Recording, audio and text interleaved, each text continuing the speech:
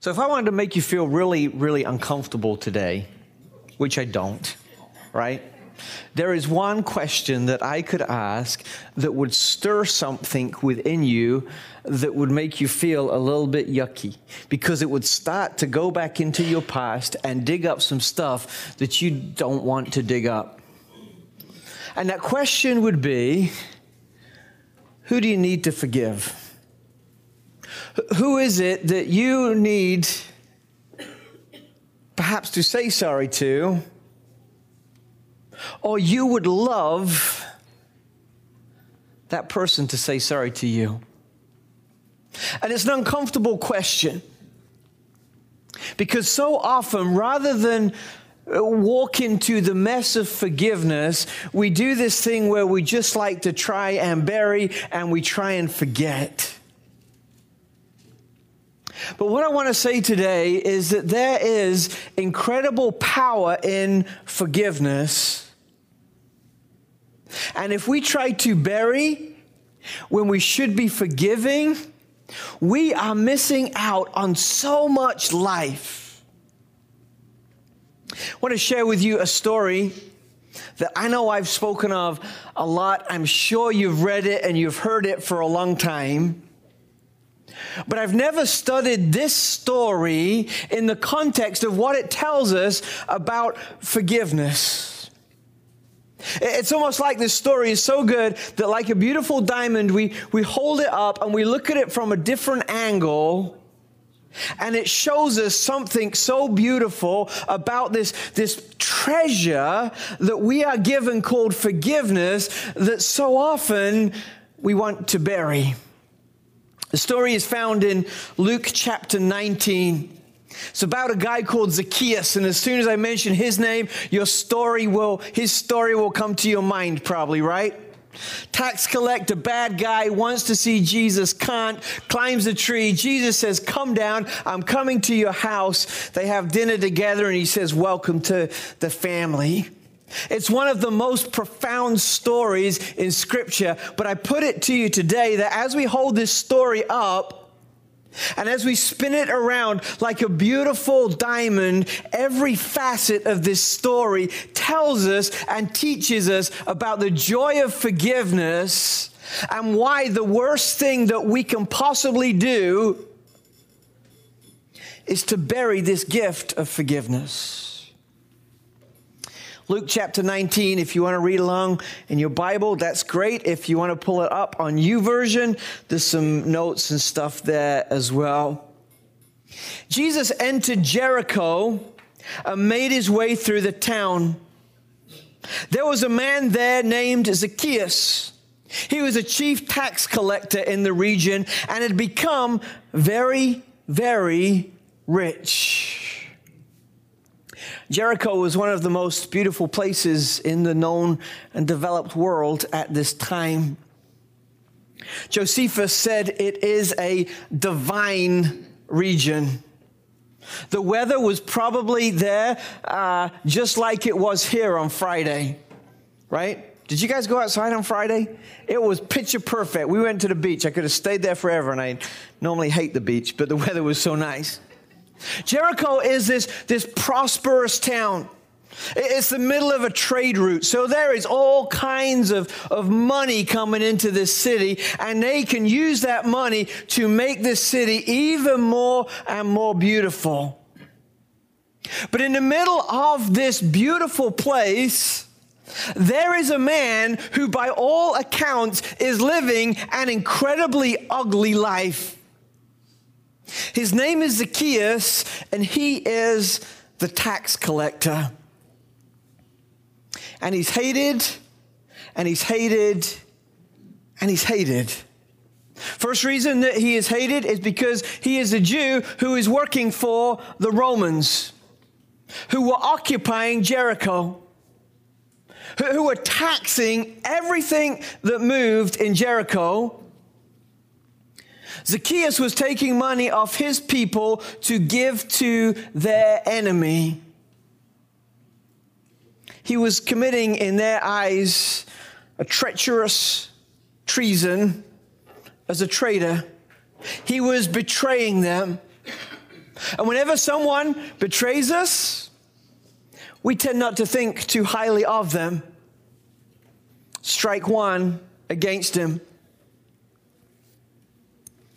Strike two, not only was he working for the enemy, he was doing something that is universally hated even so today.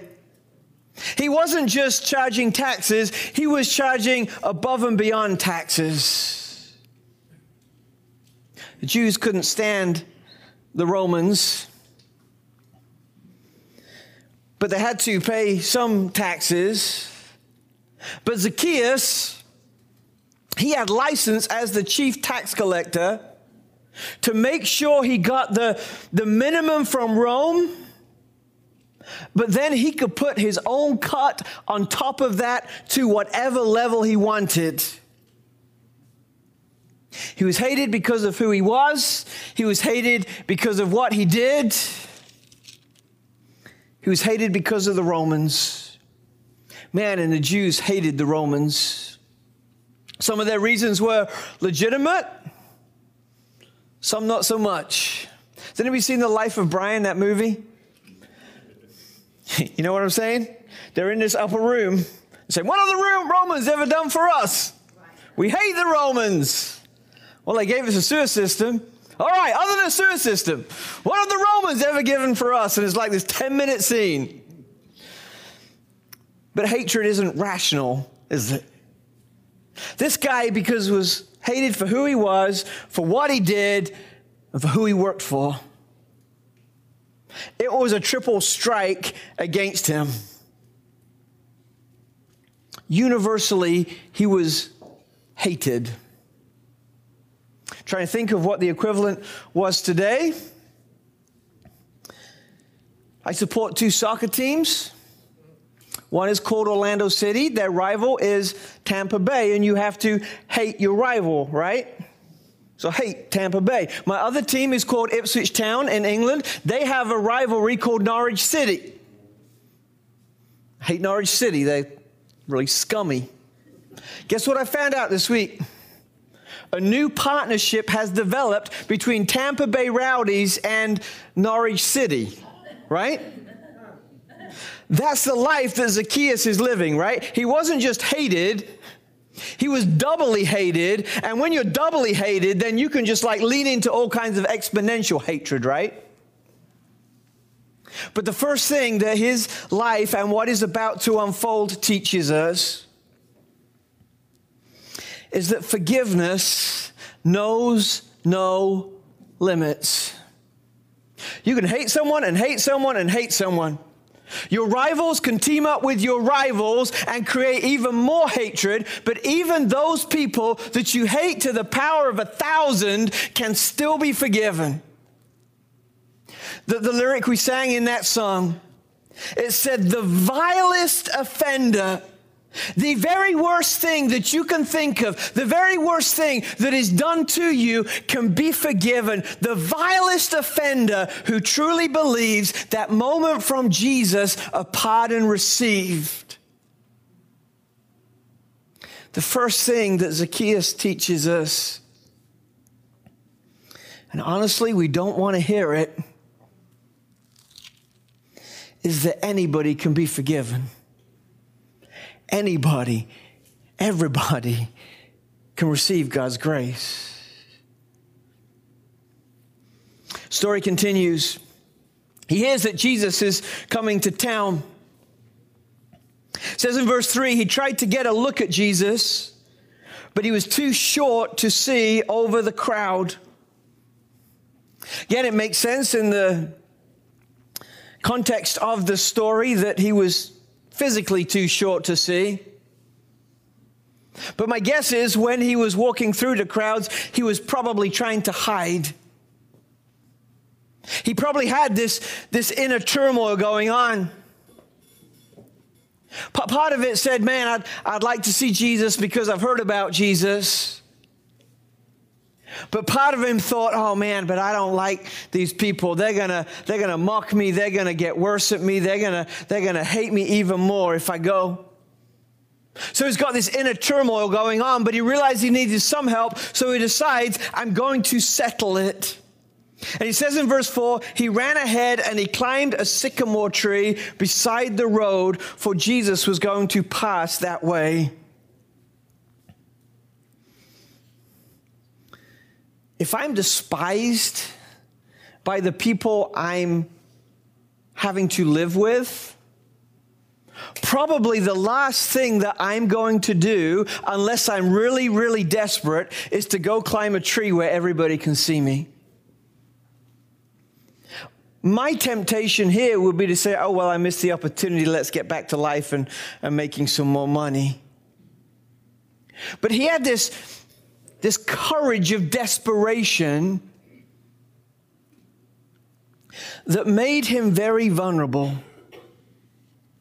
Not just was he a target for everyone to look at, not just was he a target for everyone to look at and laugh at, but it's almost like he's inviting the wrath of the people, saying, here I am.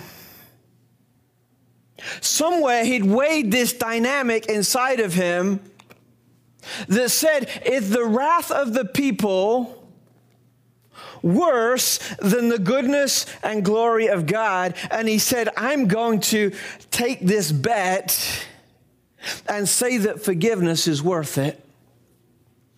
The second thing that Zacchaeus teaches us about forgiveness is that forgiveness always requires us to be vulnerable.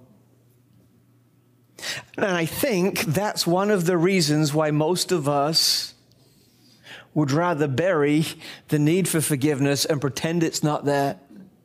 Zacchaeus has been living too long burying things, pretending there's not a problem, and it had caught up with him. So he does the very opposite of burying it, and he climbs a tree and says, hey, here I am.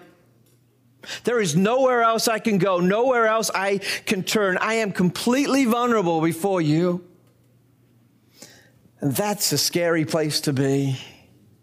But if we want to receive forgiveness, if we want to give forgiveness, then we have to move into the vulnerability zone.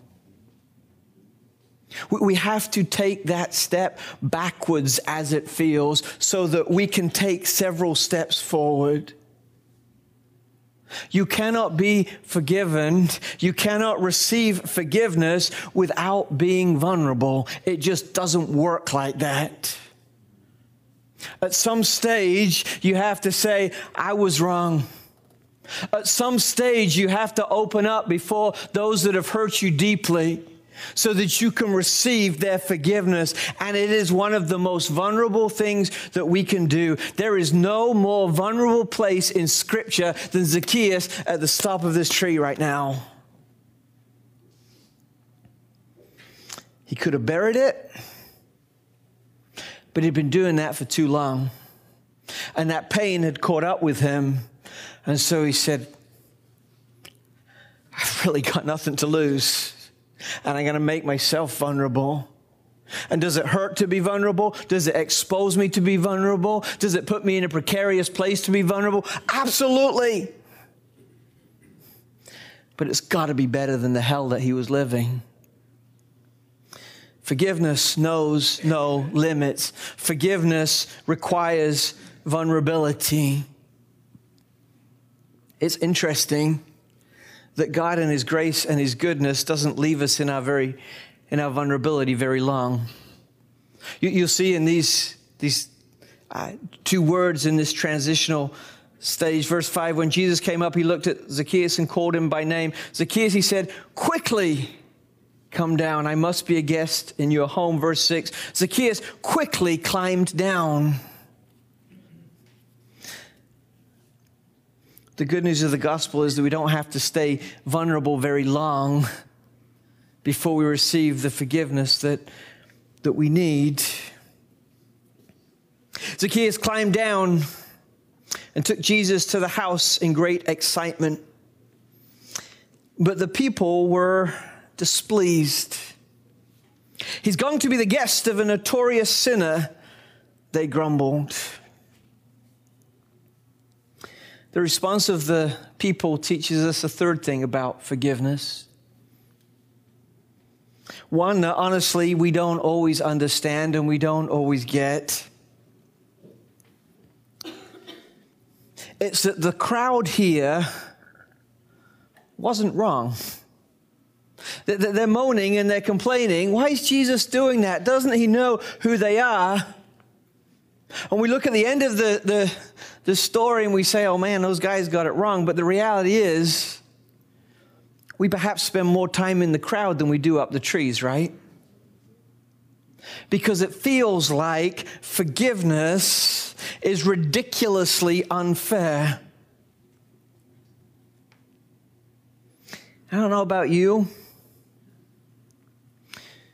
but when bad people get pardoned, I find it rather annoying. When people who have hurt me and done some evil and some wrong get off, it does not seem fair at all. I relate a lot to the prophet Jonah, right? God says, hey, I want you to go to Nineveh. Tell them they're forgiven. You know the story of the whale. He goes to Nineveh. He says, you're forgiven. Then after that story, he goes and sits under a tree and pouts because he's really ticked off that those who deserved justice had been given a pardon. Forgiveness seems unfair until we realize one thing, that we need forgiveness too. The only way to reconcile the injustice of forgiveness is to realize that we need it as well. If you don't need forgiveness, then you will curse those who receive it. The only way to not complain about how unfair forgiveness is to realize that you need it. You know, we read the story, right, of Jesus leaving the 99 sheep to go save the one. And we think that is such a terrible business plan. That is poor stewardship, right? That he would leave 99 sheep to be vulnerable to go save just one. That math is all off. It makes no sense until we realize that we're the one. Forgiveness is ridiculously unfair unless we realize that we need forgiveness too. And we do. I think I shared maybe last week about my involvement in the Better Man and movement, the event that we've got coming up soon. And it's really interested in planning these events as we're looking to put all these people in the UCF arena. You know, it's kind of like God writes the script. And the script that God is writing this year is one of forgiveness. You know, I told you we have Mackenzie Milton coming, right? The UCF quarterback who broke his leg. We found out that the guy who broke his leg playing for USF is also a believer and had been receiving hate mail from UCF fans. So we said, hey, would you like to come to our event too? And on the platform, we're going to have this little reconciliation between KZ and this guy Wilkins. Seems unfair somewhat, but it's what it is. Also, at the event, we got a guy coming called Anthony Thompson. Anthony Thompson is a pastor whose wife was in a Bible study at the church in North Carolina when a gunman came in and killed his wife and the whole Bible study group. And within 2 weeks, this man who had suffered so much loss in such an unfair way realized that he too needed forgiveness. And because he had received forgiveness from God, he went to forgive his wife's killer. It seems totally unfair until we realize that we need it. I was reading a book recently, and it told me the story of a guy called Henry Gerkel. I think that's how you pronounce it. Because the question that that people try and drop as a trump card when it comes to forgiveness is, what about Hitler? Could Hitler be forgiven? And would it be fair if Hitler was forgiven? And honestly, I don't know the answer to that question, but this story came pretty close. This guy was a chaplain in the army in World War II from St. Louis. And he signed up as an army chaplain in his 50s because his two boys were fighting in the war and he wanted to do his part. The war ended. He was ready to come home. His boys were ready to come home. And they called him in and they said, hey, we got another assignment for you if you would like to take it. And he heard it and he thought about it. And he decided that he would. And for 18 months, he was stationed in Nuremberg as a chaplain to the 21 men who made up Hitler's inner circle. People who had the blood on their hands for millions and millions and millions of people. And he loved them. And he opened the scripture to them. And he cared for them. And 13 of those 21 people received forgiveness from God. He was fortunate enough to see some of the fruit of that forgiveness. In that horrible old jail there, before they went to the gallows, they knocked down a wall so that several of the men had to share together because they wanted to create a chapel that had a stone floor and a little cross in the middle. And there they gathered and they prayed and they repented. 13 of those guys on the way to the gallows, as the chaplain was standing there, said, hey, thank you so much. You've taught us about forgiveness. We'll see you on the other side. Does it seem fair? No, not at all. Until we realize that we got so much sin in our own life and we need this radical forgiveness as well. Zacchaeus teaches us that forgiveness has no limits. It teaches us that we got to be vulnerable if we want to give and receive it. It talks about how forgiveness is ridiculously unfair. Meanwhile, Zacchaeus stood before the Lord in his house, and probably the only people who'd ever been in his house before were the bad guys. I'm going to give half of my wealth to the poor, Lord. And if I've cheated people on their taxes, I'll give them back 4 times as much. The fourth thing he's reminding us of is that forgiveness invites repentance. It invites restitution. It invites us to do something about it. I don't know how it works in your house, but sometimes with the kids, don't tell them they're outside. That's why I'm telling the story. You know, they'll do something wrong and they'll say sorry. They'll go back about their business again.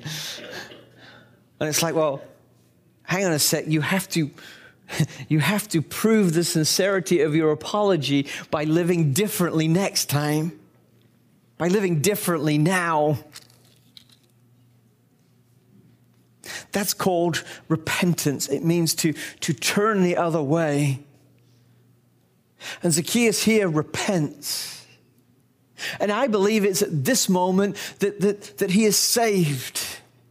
It's not like he says some little prayer. It's because of the exchange of forgiveness and repentance. Forgiveness and repentance that brings salvation to his home. He says, I'm going to pay back 4 times as much. The law actually only required that he give back what he'd stolen and 1/5. He wasn't following some law. He was giving generously out of a forgiven heart because repentance says, I want to do everything I can to make what I've done wrong right. if forgiveness doesn't have an action attached to it, we need to ask whether we've really, genuinely, honestly transacted in this forgiveness relationship. Repentance means to turn around. If we say, I'm sorry, but we don't change our behavior, there is no sincerity in our apology, right? Some people say, well, you know, Zacchaeus was saved because of what he did. Because he gave the stuff back, that's what saved him. No. That was just an expression of a transformation that already happened in his heart, right? That's what repentance does. It doesn't follow the law. It follows love. It follows this desire to do things differently because you receive something so incredible.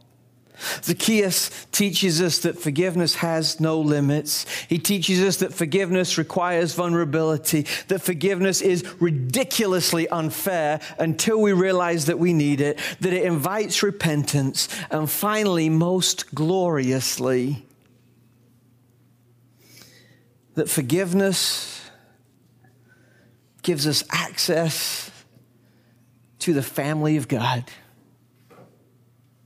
There is no other way to get to know God except through the route of forgiveness.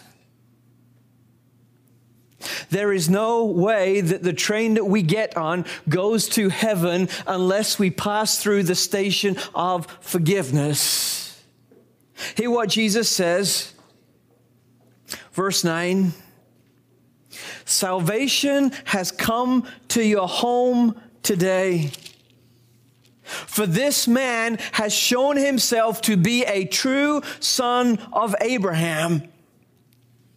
For the Son of Man came to seek and save those who are lost. So Abraham was the father, right, of this family. All Jews are part of the family of Father Abraham. But the way that Zacchaeus had been acting has put him outside of the family.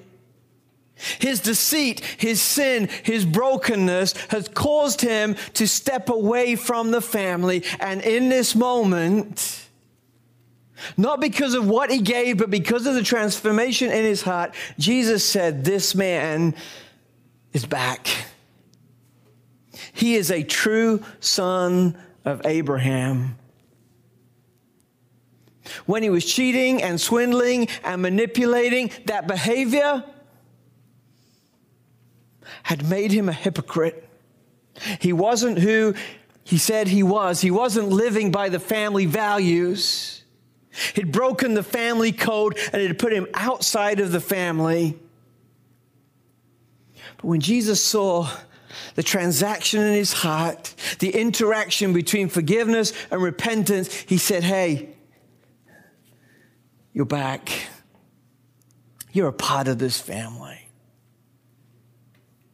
Perhaps that's the most powerful lesson, because that's exactly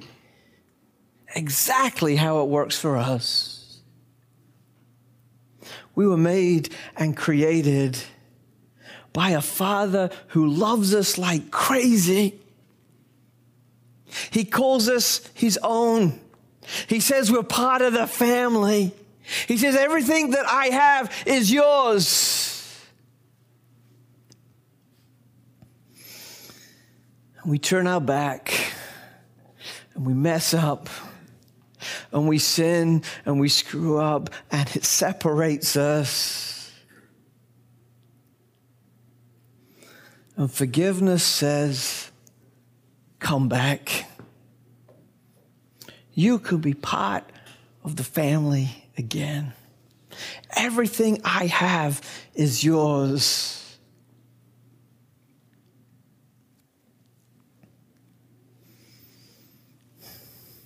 I don't understand why we spend so much time